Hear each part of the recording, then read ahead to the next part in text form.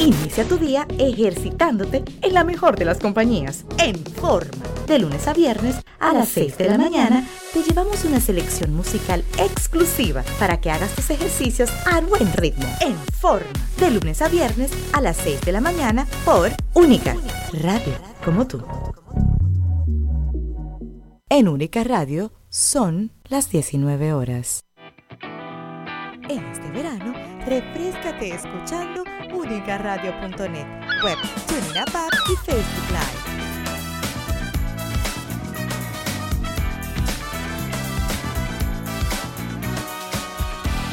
Montar y dirigir un evento es un asunto complejo, por lo que en Event Tips te evitamos el estrés y nos hacemos cargo de todo. Preproducción, montaje, escenografía, iluminación, sonido, diseño, coordinación, grabación, circuito cerrado, fotografía, transmisión vía streaming, todo bajo la responsabilidad de un solo equipo.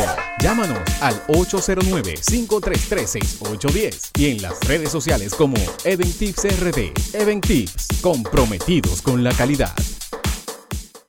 Cada martes a las 8 de la noche disfruta del primer programa de la radio digital dedicado por entero a la madre de hoy, a la madre que se preocupa por ser excelente en sus labores profesionales y familiares. Mami Cero Estrés. Acompaña a la doctora Claudia Cabrera en esta revista para madres modernas con consejos prácticos que harán de la maternidad la etapa más bella de tu vida. Mami Cero Estrés, martes a las 8 de la noche por unicaradio.net, web, TuneIn App y Facebook Live. Este verano refréscate con unicaradio.net, web, TuneIn App y Facebook Live. Te invitamos a que cada martes a las 6 de la tarde nos actualicemos con las informaciones internacionales más impactantes de la semana. Díaser Radio. El tema de hoy es algunos beneficios que causan las bebidas alcohólicas, algunas de las bebidas alcohólicas, claro. Siguen una dieta, mujeres embarazadas o en la parte de la lactancia. Martes, 6 de la tarde, por unicaradio.net.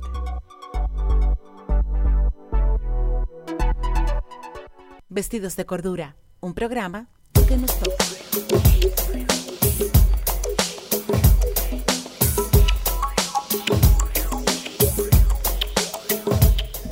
Ahora sí, buenas noches. Aquí estamos de regreso. Si me oyen un poquito ronca, es porque estoy un poquito ronca. Wow. Wow. Wow. Y bueno, no, lo que pasa es que estábamos aquí relajándome porque empezamos 2 minutos más tarde porque yo estaba subiendo una foto de chulería con Orlando ahí en nuestras redes sociales. Así que bueno, hoy estamos aquí está mi querido amigo Orlando de regreso, que además se sacrificó porque es la premier del Hombre Araña, señores. Sí. Y Orlando, un sacrificio, de verdad. Un sacrifice for me. He loves me.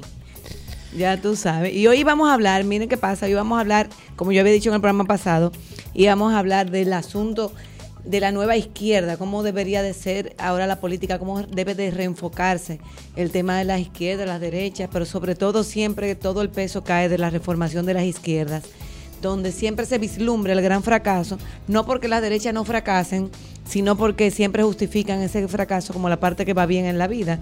Entonces, pero mi acompañante para hoy resulta que le salió un examen en la universidad, así que le auguramos que le vaya muy bien en el examen. Me imagino que ya debe estar terminando el examen, pero bueno, a mi querido Daniel, pues te mandamos un saludo y que te salga todo muy bien y ya te tendremos por aquí próximamente. Y así pensando, nosotros que vimos analizando, porque Orlando y yo somos así medio bohemios, ¿verdad? Claro. Nos sentamos a analizar la vida y de lo loca que está la gente y porque nosotros sí nos vestimos de cordura.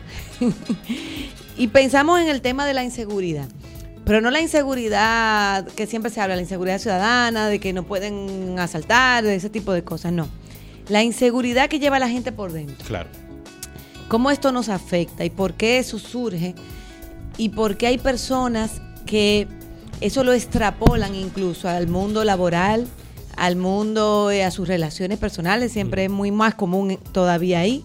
Y eso cómo termina afectando a grandes comunidades, cómo termina afectando incluso a partidos políticos, cómo afecta al Estado, cómo afecta a la población o a un colectivo cualquiera. Entonces, uno como que habla de esas cosas, pero nunca le da el toque personal de por qué la gente, o sea, los gobiernos y todo lo que nos rodea siempre somos los humanos que lo llevamos. O sea que no existe institución porque sea un edificio que tú ves ahí, la institución lo hace las personas que están dentro de esa institución y que abanderan los proyectos que se hacen. Y como nosotros los seres humanos vamos permeando a veces nuestras formas de ser, no sabemos cómo separar una cosa de la otra, no sabemos como que, bueno, eso es mi punto de vista personal, pero de una manera corporativa, vamos a decir así, no puedo reflejar eso que llevo yo por dentro. Sin embargo, bueno, se dan muchos casos y a veces, aunque lo parezca un poquito fantasioso, se han tomado en la vida grandes decisiones por temas incluso fuera de lo que debería de ser, como relajaba yo en estos días sobre las Helenas de Troya, que cómo va a ser posible que todavía existan guerras por un tema del amor a una mujer, o que se escuden en eso. Pero bueno, para explicar un poquito el tema, no sé si quieres abordar algo ahora o quieres que yo haga mi esquema completo. Obviamente, ustedes pueden tomar lo que nosotros digamos con un granito de sal, porque de mi parte yo estaría hablando de una posición muy personal. Porque hay que destacar dos cosas. Están las inseguridades que hacen que una persona haga cosas malas, haga cosas atroces, y de eso estaremos destacando. Así también están las inseguridades que provoca la ansiedad, que es algo con lo que yo he lidiado toda mi vida, y hay que tener esas diferencias. Obviamente cuando hablamos de inseguridades que provocan que una persona haga cosas malas, creo que uno de los ejemplos que más se destacan es obviamente cuando el hombre no lo hacen sentir que no es hombre. Entonces él se ve obligado, entiende que se ve obligado a hacer una acción que lo valore como hombre, y de ahí no es justificando estas acciones, sino partiendo de algo que sí es una realidad. De ahí vienen acciones violentas, de ahí vienen acciones opresivas, por el hecho de que se necesita tener esa acción. Incluso hay un retrato en una película dominicana que se llama El hombre que cuida, precisamente sobre eso, sobre la inseguridad de un joven adulto en términos sexuales, o de ligar, como diríamos aquí, de conquistar a las mujeres, que no se le da y recurre a una acción violenta porque ya está dudando de él como hombre. Y esas son inseguridades que se han destacado mucho a través de la historia. Pero cuando hablo de las ansiedades, el hecho de que uno hace un trabajo, pero uno entiende que por más que lo revise y lo entregue, uno acaba de hacer la peor cosa del mundo, que cuando uno hace una explicación, cuando uno hace una acción, cuando incluso uno hace o crea algo, o sea, está Yo conozco siempre... personas que han escrito libros y no tienen la seguridad de publicarlos. Personas que, déjame decirte, que tienen un buen nivel intelectual y al final el pánico es la inseguridad, bueno, óyeme, tú creas algo, tú lo muestras y va a pasar muchas cosas. Va a haber quien le va a gustar, va a haber quien no le va a gustar. Tú puedes fracasar, pero realmente no tiene sentido tú escribir para ti mismo, porque no es un asunto, que te digo, o sea, que por un tema de inseguridad tú no logres culminar algo que pudiera ser una gran carrera para ti. A mí me pasa día a día, por ejemplo, en mi labor como crítico de cine, de que yo nunca estoy satisfecho, ni siquiera ya cuando la crítica está publicada, y hay personas que sí están de acuerdo conmigo. Incluso las personas que no están de acuerdo conmigo han elogiado cómo está escrita o no, pero, o sea, nunca. Y cada vez que entro a la página y releo y voy a publicar algo, para mí es un proceso catastrófico, es un proceso complicadísimo. O sea, que esa canción de los 80 fue dedicada a ti. I can't get no. Básicamente. Entonces, es eso. Para mí es un proceso incluso hasta doloroso. Ya tener eso en el WordPress y ya darle a publicar es un proceso de mucha ansiedad, de mucho. Entonces, esperar esas primeras recepciones y todo eso no es algo que yo disfruto. Y a mí me gusta escribir, pero me cuesta trabajo escribir, me cuesta trabajo hacer las reseñas por eso mismo, porque en todo lo que hago, en todas las acciones que tomo, siempre está presente la ansiedad, y por lo tanto siempre está presente esa inseguridad. Pero yo creo que es también como imposible evitar que uno tenga ciertas inseguridades con muchas cosas. Creo que es parte del ser humano. Yo creo que lo que uno puede controlar es la acción que uno tome a partir de que se presentan esas inseguridades. Y vuelvo y tomo el ejemplo que puse sobre aquellos hombres o aquellas personas que hacen acciones malas o acciones atroces a partir de una inseguridad, que tú puedes sentirte menor como persona por algo que te hayan hecho, por algo que ahora, de lo que sí tú tienes control es de lo que tú vas a hacer con eso, de lo que tú vas a hacer después. Entonces, creo que había que tener eso bastante claro, porque hay inseguridades que uno la tiene como seres humanos, pero hay inseguridades que son reforzamientos de una conducta de una persona mala.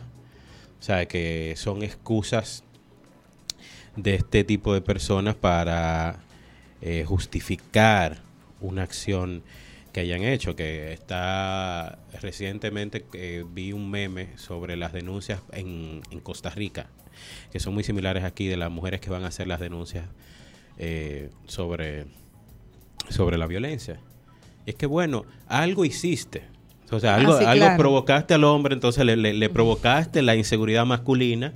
Algo hiciste tú. Bueno, entonces, tú sabes que con el tema de inseguridad, yo hace mucho vengo pensando en ese tipo de cosas. Creo que en un programa que estuvo Manuel Betances, estuve hablando de que cuando yo vivía en España y veía, eso fue al final de los 90, esos 4 o 5 años así, del 95 en adelante, yo veía un anuncio en la televisión sobre una película o un documental que yo quería ver, y me ponía nerviosa y me pasaba la semana como nerviosa, que por qué. Hasta un día yo llegué a la conclusión de que a mí me causaba mucha inseguridad porque por dentro yo pensaba que se iba a ir la luz. Uh-huh. Entonces yo entiendo que nosotros los seres humanos, y sobre todo los que hemos nacido en países que tienen ciertas precariedades, vamos generando ciertas inseguridades que llevamos por dentro y que no la logramos, o sea, como es algo común, no logramos darnos cuenta. O sea, en ese momento yo creé una serie de inseguridades hasta que un día yo dije, pero ven acá, ¿cuál es mi problema? ¿Que se vaya la luz? No, pero yo aquí no se va la luz. O sea, aquí yo no tengo por qué pensar en eso. Y entonces fui superando eso. Pero además, yo crecí en Ciudad Nueva. Y yo no sé si todavía, pero si había algo que tenía Ciudad Nueva de incómodo, era el tema del agua. O sea, en Ciudad Nueva las casas no acostumbraban a tener cisterna, porque son construcciones de hace muchos años. Incluso muchas de ellas no están hechas en blocks, están hechas en concreto armado, sino que son, o sea, de piedras. Son construcciones muy, no sé, robustas, son diferentes. Yo me acuerdo que poner cualquier clavito en mi casa había que hacer un taladro grandísimo y era un tema. Entonces, el problema del agua era bastante difícil. El tiempo que se tardaba uno llenando los tanques de agua, poniendo una bomba ladrona todas las mañanas, que era cuando llegaba el agua, para uno abastecerse, el agua que uno iba a utilizar en el resto del día, pues entonces eso a mí me fue llenando de inseguridades también, inseguridades que no son, vamos a decir que tú no las llevas presente, tú las llevas en el subconsciente. Y hasta el día de hoy yo soy un ser humano que yo no puedo ver el agua potable, por ejemplo, de mi casa, que se esté acabando, yo no puedo ver ni el galón por mitad, porque eso a mí no me deja ni dormir. El hecho de que a mí me pueda faltar agua que beber o agua de mi casa, no sé. En realidad, en ese entonces, bueno, mi casa al final se le descubrió que tenía una cisterna, pero que bajaba el agua por gravedad, porque estaba en el techo, en un techo falso que había ahí. Pero todavía, o sea, no tenía un sistema con un motor fijo que siempre llenara el agua y que uno se quedara con eso. Y nosotros los dominicanos hemos tenido que aprender en la vida a tener nuestro tinaco, a tener nuestro inversor o planta eléctrica, o sea que a que esos servicios uno tiene que tener su emergencia, porque uno va dejando con el tiempo de contar con los servicios a nivel del Estado. Por eso una de las cosas que yo estoy loca porque prendan la dichosa Punta Catalina, porque independientemente de cualquier cosa, es un avance para vivir en un país que uno se vaya quitando ese tipo de inseguridades, de que no hay agua, de que no hay luz, etcétera, etcétera. Y yo sé además que se están haciendo grandes esfuerzos con el tema del agua, porque aquí antes no se hablaba del agua y este cuatrenio se ha declarado el cuatrenio del agua, algo que aquí nunca se habló. O sea, aquí yo no me recuerdo haber escuchado que el Estado estuviese dándole importancia a lo que es el agua y a lo que es el cuidado de la naturaleza. Pero entonces yo me puse a pensar, ese tipo de cosas que los dominicanos venimos arrastrando, que me imagino que pasará en otros países de Latinoamérica. Y yo le explicaba a una persona en estos días, cuando hablábamos de la situación política, porque se nos está así como llevando a un tema de incertidumbre, de que no se sabe lo que va a pasar, que no se sabe lo que está pasando. Yo le decía, mire, usted ve las cosas que a donde nos llevan con este caos que quieren armar más allá, porque yo entiendo que si un gobierno no está dando los resultados que la mayoría de la ciudadanía espera, simplemente hay que hacer lo que se hace siempre, se espera, se exige lo que se vaya a exigir, porque todos los ciudadanos tenemos derecho a exigir, pero también se espera un proceso democrático, porque mientras tú no estés cumpliendo con una serie de parámetros, tú no puedes declarar el gobierno que sea antidemocrático. Sin embargo, cuando se oye o tú recibes la noticia de países europeos, por decir algo, que tú ves que hay cualquier problema, o vamos a poner el reciente caso de España, que duró casi un año sin un gobierno estable, porque las elecciones no dieron los resultados y además ellos tienen un sistema, ya que son monárquicos, entonces el sistema parlamentario, luego que tú votas por los escaños o los diputados, ellos luego deciden cuál va a ser, cómo se van, o sea, luego que tú entregas tu voto, ellos negocian con el voto como si fueran bonos, para que tú veas que el sistema de aquí es mucho más democrático en ese sentido. Entonces eso causó una inestabilidad que, bueno, hasta hace poco no tenían presidente de gobierno. Y bueno, sin embargo, a lo que voy con esto es, esos países todavía en medio de esta situación, tú sales de tu casa, te paras en la parada del autobús y el autobús pasa su hora y te transporta donde tú vas. De igual forma el metro o el sistema de trenes. También la luz no se va por eso, ni se va el agua por eso. En toda esa inestabilidad política que puedes tener, tú te enfermas y cuando tú vas a la clínica o al hospital, tú recibes las atenciones, te llega la gente del sistema de emergencia, que en este caso en el de España se llama SAMUR, y etcétera, etcétera. Sin embargo, nosotros los dominicanos todavía estamos en un proceso donde hay luchas sociales que no hemos superado del todo. Y yo aprendí mucho de eso, sobre cómo, porque son cosas que tú vas afuera y tú dices, bueno, porque es mejor aquí. Siempre uno tiene la sensación de que nosotros hacemos mal y que en otro país es mejor allá.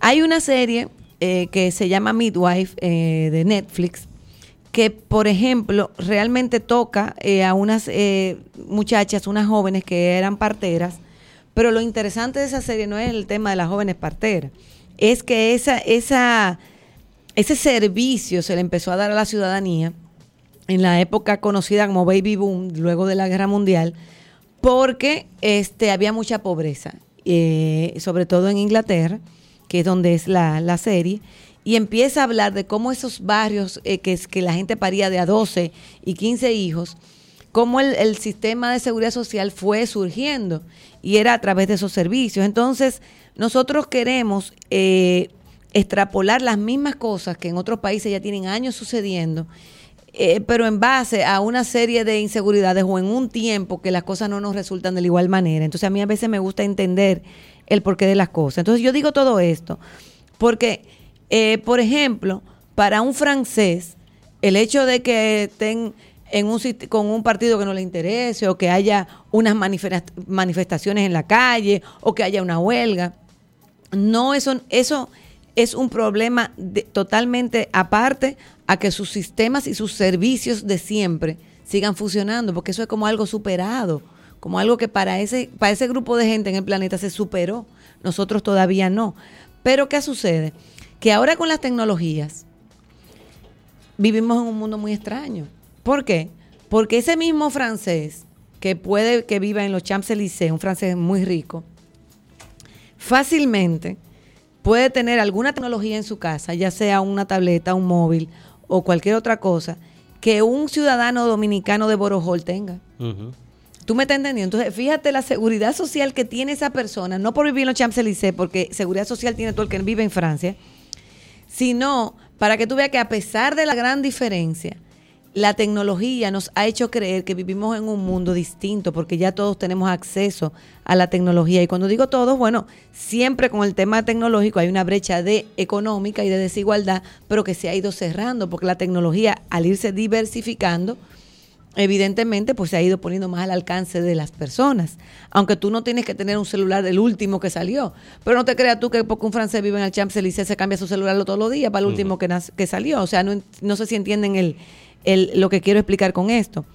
Entonces, nosotros, sin embargo, tenemos esa misma tecnología, quizás tenemos acceso a mucha información, que es la misma que está en Internet, sin embargo, seguimos guardando las mismas inseguridades porque no hemos superado cosas que son básicas en un mundo donde ya ahora mismo tú tienes tecnología de punta, sin embargo, tú guardas esa cosa de que, óyeme, se me va a ir la luz, cuidado si tengo el cumpleaños, vamos a alquilar una planta, porque después que yo haga esa inversión, que se vaya la luz, o voy a ver si ese sitio tiene planta, o qué va a pasar si se me va el agua, o ese tipo de cosas que venimos arrastrando. Entonces, es una cosa increíble que a veces nosotros los dominicanos, en vez de enfocarnos en el problema, de que queremos ir superando eso, que eso no sea un tema para nosotros.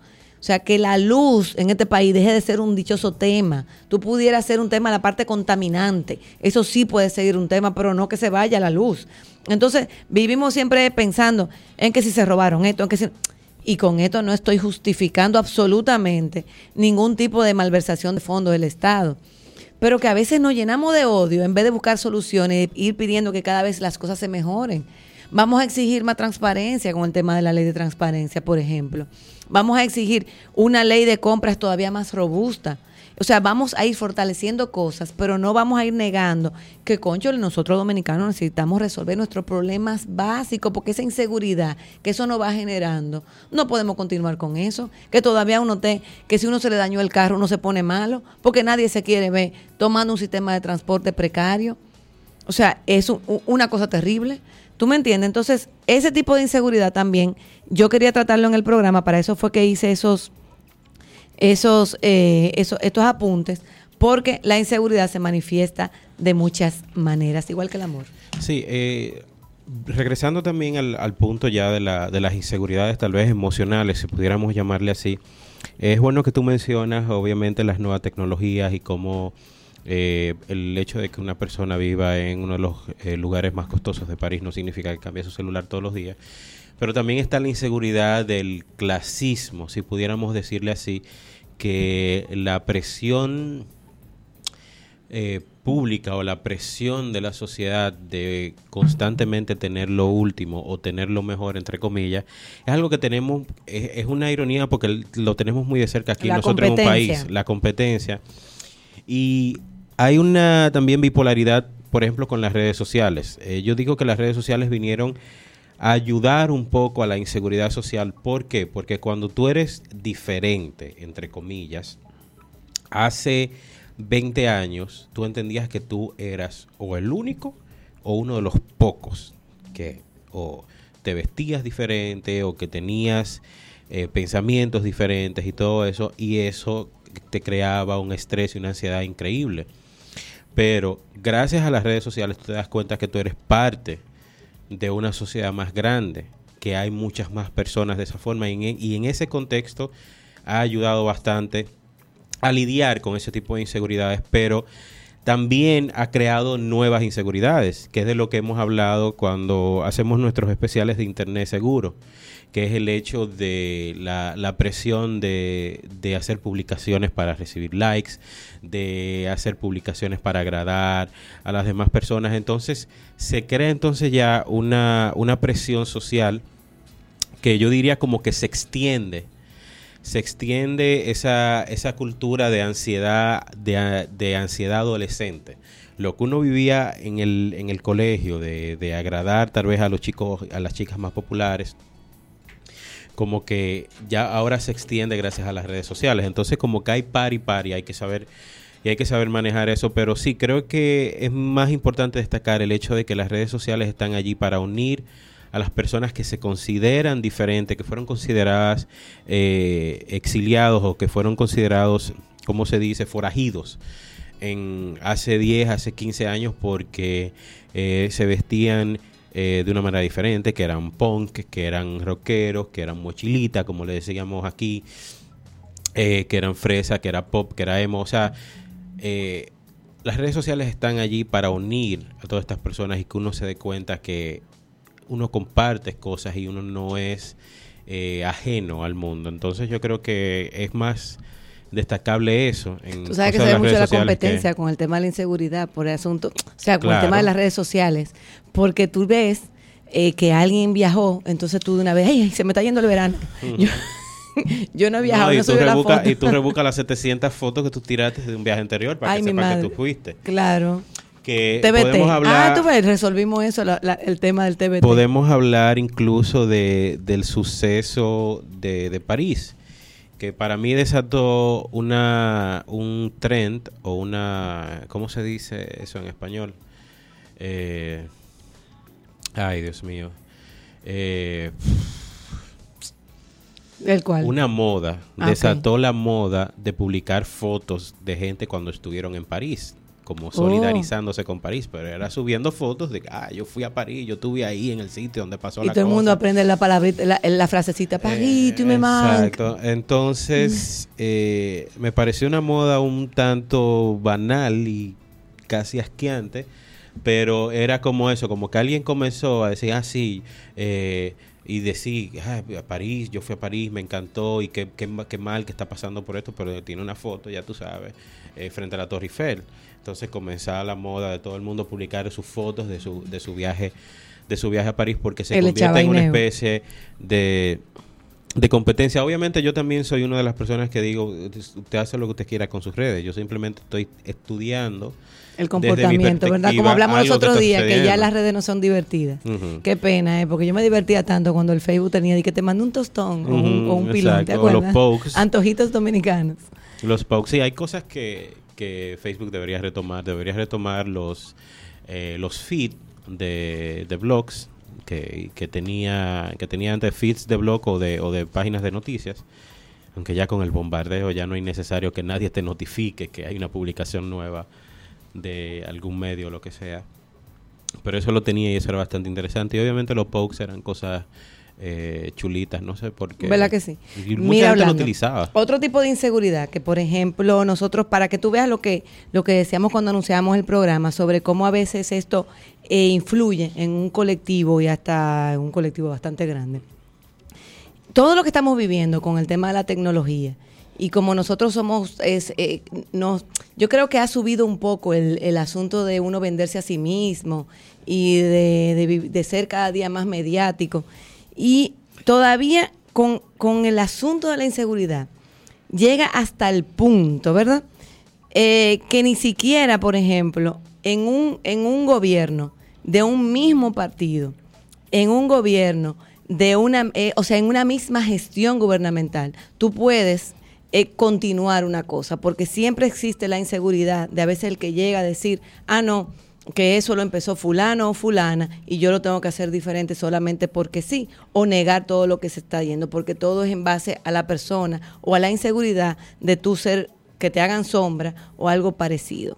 Y yo creo que eso sí le hace mucho daño al país, porque nosotros no podemos seguir viendo las cosas como de una manera personalizada, y mucho menos cuando tú estás en el Estado. Eso para mí es terrible. Tú no puedes llegar a un lugar y tú entender que todo el que está ahí, lo que estaba haciendo siempre lo ha hecho mal. Uh-huh. Porque, cónchole, tú tienes personas que tienen años de experiencia haciendo un trabajo que te voy a decir algo, que puede ser perfectible o que tú puedes descalificar siempre y cuando tú lo estudies y te das cuenta de que no, espérate, esto tiene mucho tiempo haciéndose mal por tales razones y vamos a mejorarla de una vez por todas. Eso es válido. Lo que no es válido es que esa inseguridad que causa siempre echar hacia atrás. Señores, aquí por muchos años las oficinas del Estado estaban cayéndose a pedazos porque tú el que llegaba no la quería arreglar porque decía que si el que la arreglaba la va a disfrutar el que viniera. Uh-huh. ¿Tú crees que eso es posible? Que nosotros vivamos en ese estado de inseguridad todo el tiempo. O lo poco que tú te inspiras a veces en trabajar en un proyecto, porque tú dices, bueno, yo me voy a fajar en ese proyecto, lo voy a llevar, tú sabes, lo voy a presentar y luego me van a quitar a mí el proyecto, otra persona la va a hacer y se va a llevar los créditos. Pero es que eso pasa, porque nosotros no nos hemos enfocado en lo importante que es, y sobre todo para la clase que va subiendo políticamente, la meritocracia. O sea, nosotros no podemos venir, que una política de juventud, pero señores, nosotros tenemos que ir apoyando al mérito. Y el mérito no es darle un premio a una persona, es darle oportunidad de trabajo, oportunidad de opinión también. Entonces esas son cosas que tú te pones a ver, caramba, ¿tú crees que es posible que por la inseguridad propia de un hombre o una mujer se vea afectado temas sensibles en la sociedad porque pusieron a una persona llena de inseguridades a manejar un ministerio o una institución? Eso es algo terrible. O sea, es súper bueno destacar precisamente esas inseguridades que existen con las personas que tienen algún cargo de poder. Recuerdo mucho ese libro de una de tus personas y autores favoritos, Mario Vargas Llosa. Ay, no, güey, José. Pero tú sabes que en la Fiesta del Chivo, que es una obra de ficción sobre la dictadura de Trujillo, una de las escenas que incluso fue muy bien retratada en la versión cinematográfica dirigida por su sobrino. ¿Luis Llosa es su sobrino o su hijo? El que vive aquí. Yo creo que es su hijo, uno que viene mucho. Bueno, que rodó la película aquí con Isabela Rossellini, la versión cinematográfica de la Fiesta del Chivo, y habla obviamente de una escena en donde Trujillo no puede actuar sexualmente. Entonces se molesta tanto con esta menorcita que es virgen, que termina obviamente rompiéndole su flor de Olimpio, disculpen el francés, porque él dice que él no podía quedarse, o sea, que ella no podía salir de ahí así intacta por el simple hecho de que él no pudiera efectuar sexualmente. Entonces es como esas opresiones que hacen los jefes. También hay una comedia muy buena que se llama Horrible Bosses o Jefes Horribles, que son personas que desde su posición de poder oprimen al de abajo, y eso parte de inseguridades, el hecho de que tú puedes hacer lo que tú quieras y tú sabes que tal vez alguien que está en tu rango por debajo de ti tiene o mejores ideas o tal vez tiene una capacidad que tú no tengas, y tú haces lo imposible, porque puedes, de mantenerlo abajo o de desmoralizarlo. Tú sabes dónde hay mucho problema de inseguridad, que es una pena grandísima, en los temas de juventud, en el área política. Primero, los partidos no se están renovando como debería de hacer. Uh-huh. Entonces, los jóvenes han optado, eso también viene dado por la falta que ha habido de educarlos para que sean, como decía Amarante Vara en estos días, el relevo natural, sino que los jóvenes lo que optan es por, ¿cómo te digo?, de hacer o imitar a los adultos, pero o los más adultos, pero también como decir, aquí estoy, como quiéreme, ¿me entiendes? Yo soy como tú, quiéreme. Entonces eso hace mucho daño, porque entonces tú le das la espalda a tu clase, claro, para darle el frente a personas que ya han hecho su labor política y social, o que la están ejerciendo. Y tú tienes tanto el derecho de respetar y aprender, como también de cuestionar y cambiar. Entonces, esa oportunidad la desperdician mucho. Sí, yo creo que también aquí, precisamente aquí, y digo esto por mi cobertura en un ámbito cinematográfico y cultural de este país, y porque aquí es donde vivo y aquí es que he visto muchos casos, también existe una inseguridad de los veteranos de los medios que se rehúsan a ceder paso, y cuando uno osa hablar bien de un talento joven, uno primero tiene que hacerlo del que vino antes. Como que es imposible hablar única y exclusivamente de un talento actual joven. Exacto, sin tener que recordar esto, y te lo obligan incluso porque viene algo como de cultura, de que si tú vas a hablar de un actor joven de teatro, de una actriz joven de teatro, tú tienes que mencionar fulanita de tal o fulanito de tal. Como quiera, tú tienes que hacer esa comparación. Igual con cine, igual en política, igual pasó en televisión, igual ha pasado en radio. Bueno, en política pasa de todo, porque en política lo que pasa es que todo el mundo dice que está haciendo las cosas nuevamente, o sea, nadie reconoce lo que ha pasado antes. Esos son, yo creo que 2 personas le he oído yo llegar a un lugar y decir públicamente lo que encontraron. Sí, pero luego aquí en política todo el mundo es de nuevo, y eso le causa mucha inseguridad a la gente. Incluso hubo una vez que yo fui a un programa que estábamos hablando de temas de áreas curriculares, y una persona me dijo, entonces cada gobierno que viene cambia el currículum, cuando eso ni siquiera es verdad. O sea, eso tiene todo un proceso que se hace junto con la sociedad civil y dura años en formarse.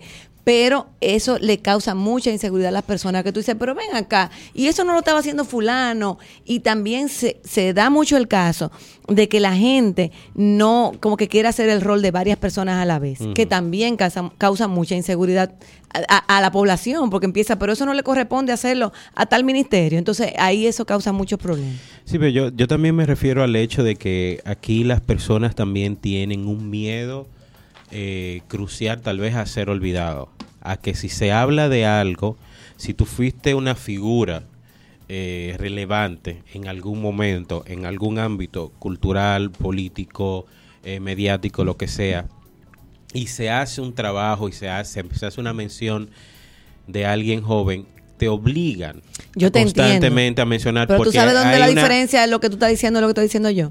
Es el hecho de que tú puedes hablar de una gente joven. Lo que tú no puedes decir que fue la primera persona en el país. No, aquí estamos obsesionados con decir ¿me lo primero. Lo que nunca se ha hecho, esa es la diferencia, porque realmente, si tú estás hablando de un nuevo actor o un nuevo talento y de su vida y sus aportes, tú no tienes por qué mencionar a actrices que ya tienen muchísimos años en el teatro, porque tú no estás hablando de eso. Lo que tú no puedes decir es, si no es cierto, o si tú no has investigado que es la primera vez en el país que se monta una obra en la calle, por ejemplo.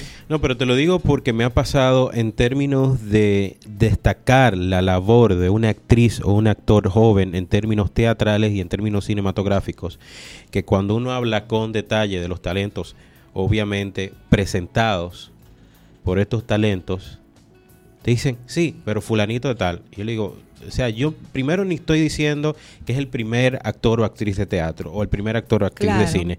Primero no estoy diciendo que es el primer... Sí, pero es lo que tú decías, la inseguridad de como de ser olvidado. Pero sí, es que no, tú tienes que hablar de fulano. No, es que yo no estoy hablando de fulano.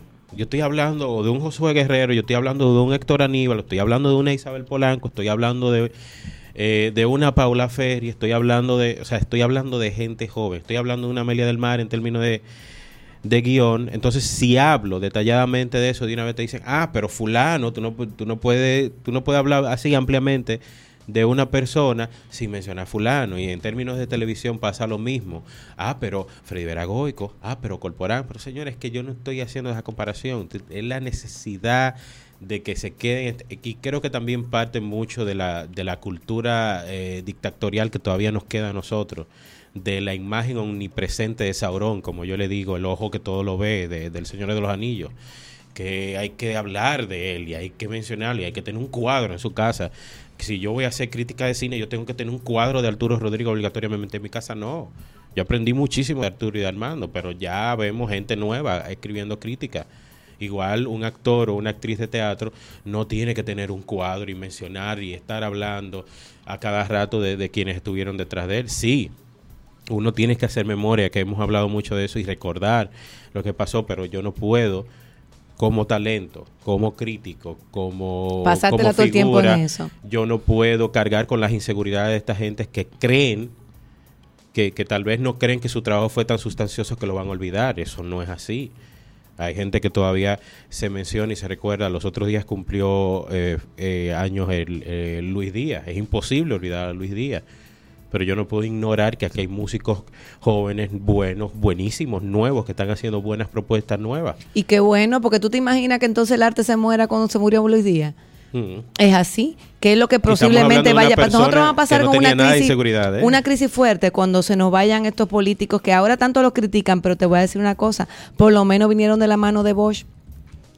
¿Tú me entiendes? Entonces yo quisiera saber, a veces yo veo un grupo que te está emergiendo, a mí lo que me da miedo, y no es porque no haya gente talentosa, es que todo el mundo necesita dedicarse a estudiar. Entonces muchas personas lo que hacen es imitar incluso cosas malas, como si fueran natural, porque ya nosotros los dominicanos nos hemos convertido que encontramos que las cosas malas son como bien. Yo estaba escribiendo hoy un tema acerca de cómo nosotros, sabes que yo siempre iba escribiendo cosas para acá, para el programa. Entonces, yo pensaba en cómo nosotros los dominicanos a veces empezamos a decir que nosotros vivimos en el mejor país del mundo, pero no es porque nos gusta el paisaje, porque tenemos un buen clima, nos gusta vivir así en ambiente tropical, sino porque nosotros decimos que nosotros somos los divertidos. ¿Tú me entiendes? Entonces, porque los europeos que van a la playa a leer un libro son los que están mal. Somos nosotros, tú sabes, lo que estamos bien, porque nosotros vamos a los resorts a bebernoslo todo, claro, a comérnoslo todo. Porque tenemos que sacar el dinero para atrás. Entonces, tenemos esas concepciones, ¿tú me entiendes? Y a veces da mucha pena que precisamente por todo lo que hablaba yo ahorita, de lo que hemos pasado, vamos a decir que llevamos la hambre por dentro, porque por eso es que la gente piensa así, cuando va a un resort hay que comer todo lo que hay, porque está incluido. O sea, no piensa de caramba, cómete lo que tú necesitas comer. No es que te llene como un loco porque está incluido. O sea, tú vas a llegar a tu casa y tú vas a encontrar en la nevera lo que tú dejaste. Claro, entonces esa inseguridad, quítatela de arriba. ¿Tú me entiendes? Porque después esos kilos que tú vas a engordar ahí, esas libras, entonces después también la tienes que rebajar. Pero fíjate que también hay algo que me pasa desde una posición que todavía, desde una juventud que todavía me queda.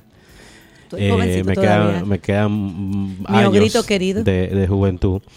Que también las inseguridades de ya una persona adulta de las 4 y 5 décadas tienden a oprimir a los más jóvenes por el hecho de decirle eso mismo.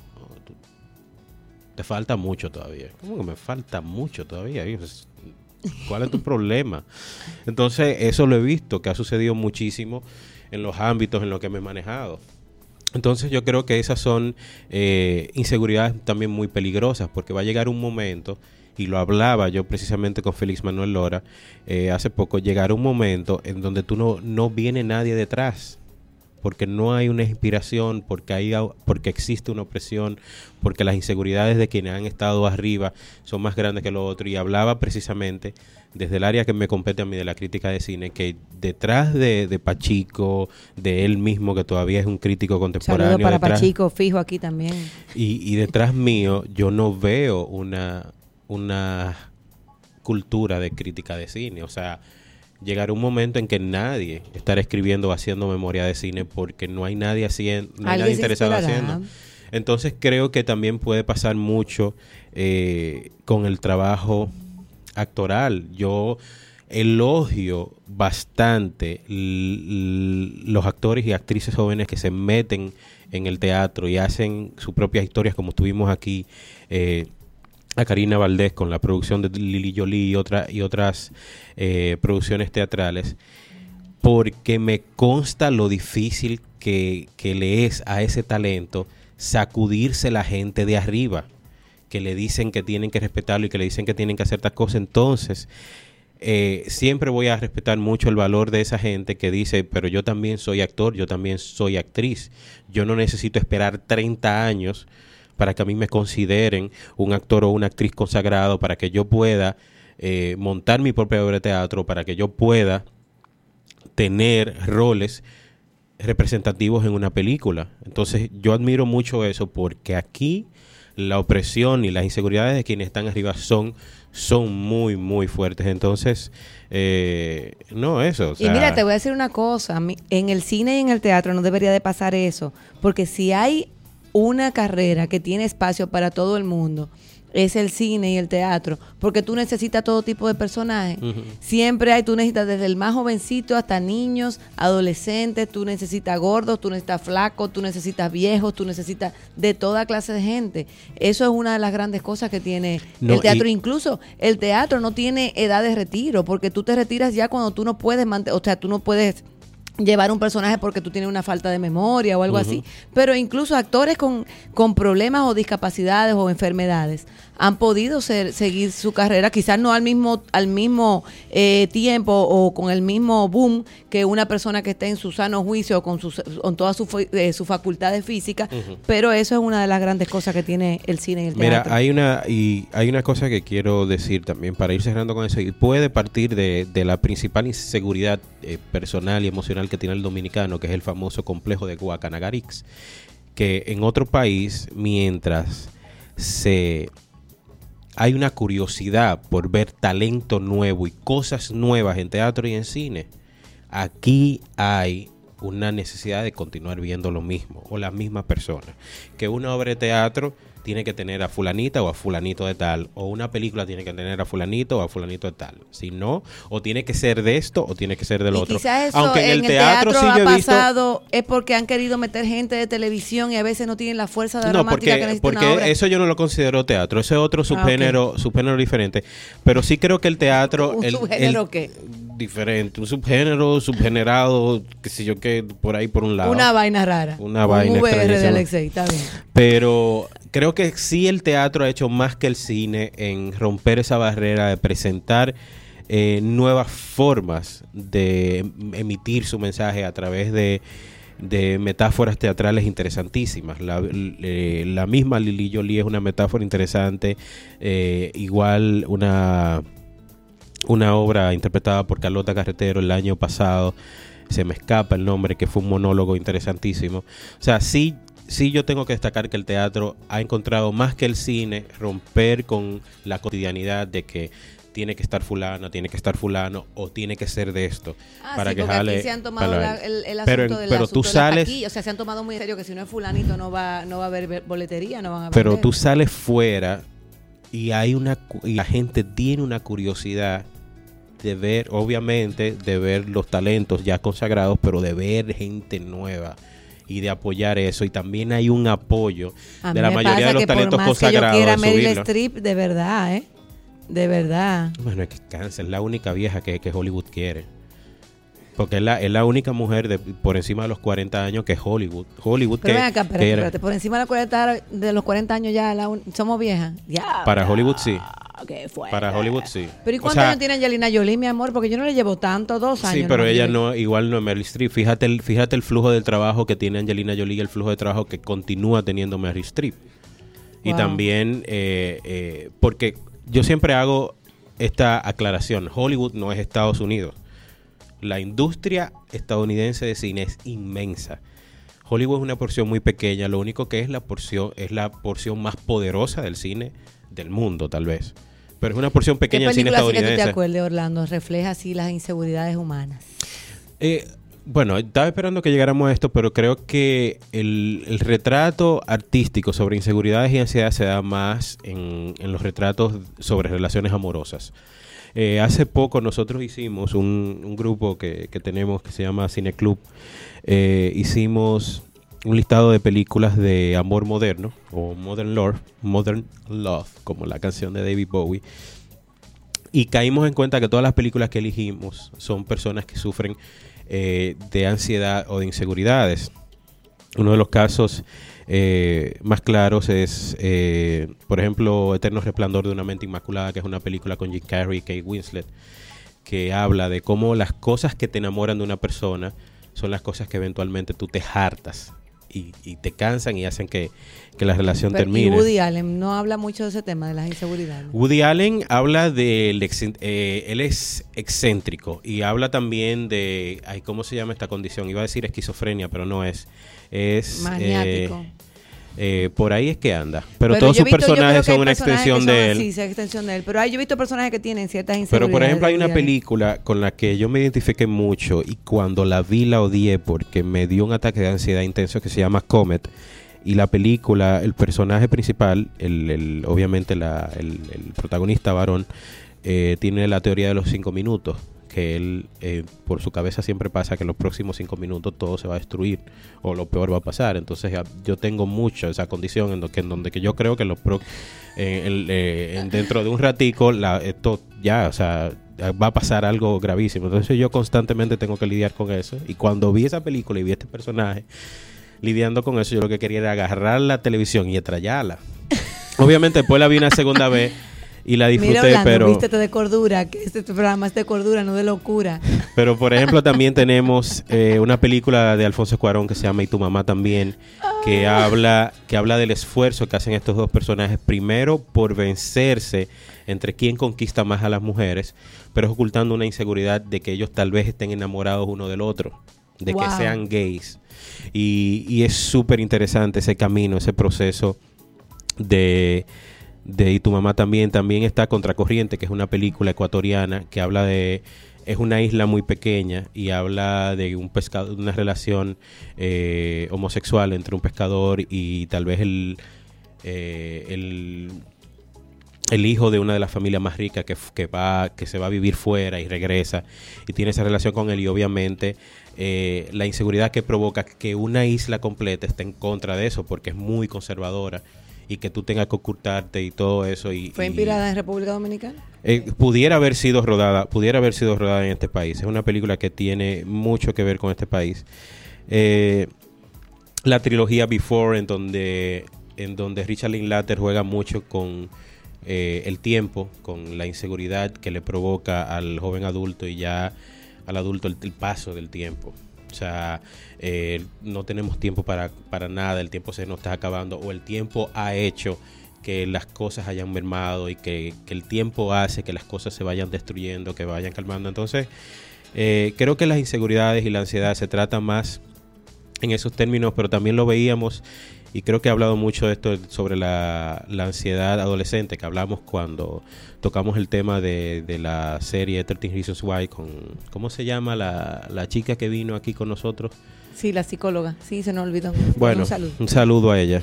Que ella tiene otro programa aquí. Que hablamos de Breakfast Club, que de todas las películas de... ay, Dios mío. Se me están escapando los nombres, pero Breakfast Club. Tienes que comer brócoli, Orlando. 16 Candles y compañía que habla obviamente de Natalia Nin, exacto. Por ejemplo, Breakfast Club, que habla de cómo las inseguridades de los padres hacen también inseguros y ansiosos a los adolescentes. Hay tipos de inseguridad que causan pique, porque hay gente que, claro. Óyeme, hay gente que realmente lo que hay que coger y darle dos trompas a veces. Y mira que nosotros no promovemos la violencia, pero que hay gente que es inseguro por todo. Por todo, o sea, ahora que tú me dices las 3 razones por qué, o sea, esa muchachita, ¿cuál es el show? No, pero, hay un meme aperísimo en Facebook que era la foto de ella y decían que topa la nariz de Ana, y cuando tú le dabas a la Ana, dije que bienvenido a tu cinta, dije que ya por eso. Eso fue uno de los problemas que yo tuve con esa serie, porque primero trataba la ansiedad y este suceso de una manera muy, muy superficial, que es necesario para atraer a las masas. No a todo el mundo le gusta que las cosas como son. Me parece interesante que hizo que se debatiera. No, claro, sí, hasta la adolescencia, la ansiedad. Creo que un programa y medio hablando de eso. Que se debatiera la ansiedad adolescente y obviamente el suicidio en la adolescencia. Pero sí, o sea, ya hasta perdí el hilo, pero fue un trato demasiado diferente. Exagerado, ¿verdad? Breakfast Club me parece un ejemplo muchísimo más interesante, porque estamos hablando de la inseguridad que tiene el atleta de llegar al límite que su padre quiere que llegue, del basket case, que es la chica... la loca, por ejemplo, de la princesa que tiene que siempre ser la más bonita, del cerebro, que es el que tiene que siempre sacar una A, que incluso va a detención porque sacó una B más y él no podía llegar a su casa con una B más. Eso fue una tragedia para él, siendo el cerebro. Entonces, habla de cómo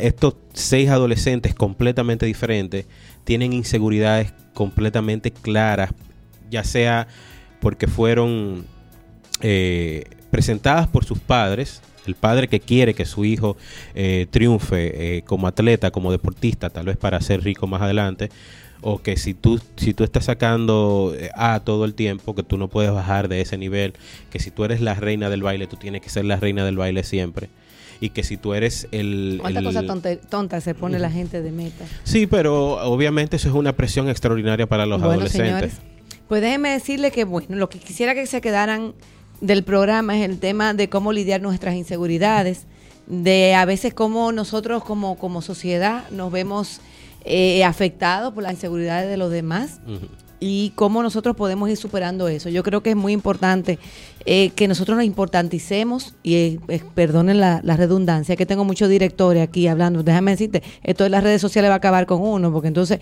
los que te oyen te mandan vaina por WhatsApp también queriendo controlar el programa. Pero bueno, lo importante es, ¿verdad?, que nosotros nos quedemos con eso, que analicemos de dónde vienen nuestras inseguridades y analicemos hasta dónde calan. Y por qué a veces te toman decisiones tan erradas nosotros como seres humanos. Y con seres humanos me refiero a todo el mundo, incluyendo a los políticos y a los empresarios a los vecinos y a los artistas y a los periodistas. Es como yo decía al inicio, o sea, tú no vas a poder evitar tener inseguridades. Ahora, lo que sí tú puedes controlar es la acción que tú tomes a partir de eso.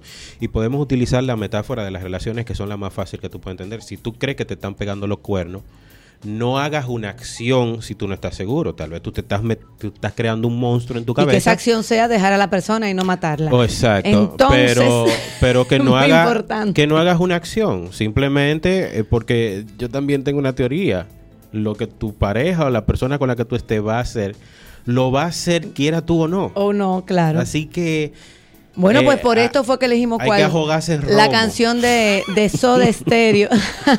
La canción de... Oye, las cosas de Orlando no están escritas. Es de noche, ¿eh? Si usted escucha este podcast a las 10 de la mañana, hay que recordarle que lo grabamos de 7 a 8 de la noche todos los martes. Claro que sí. Entonces, por eso es válido hablar del consumo de bebidas alcohólicas. Ya, miren...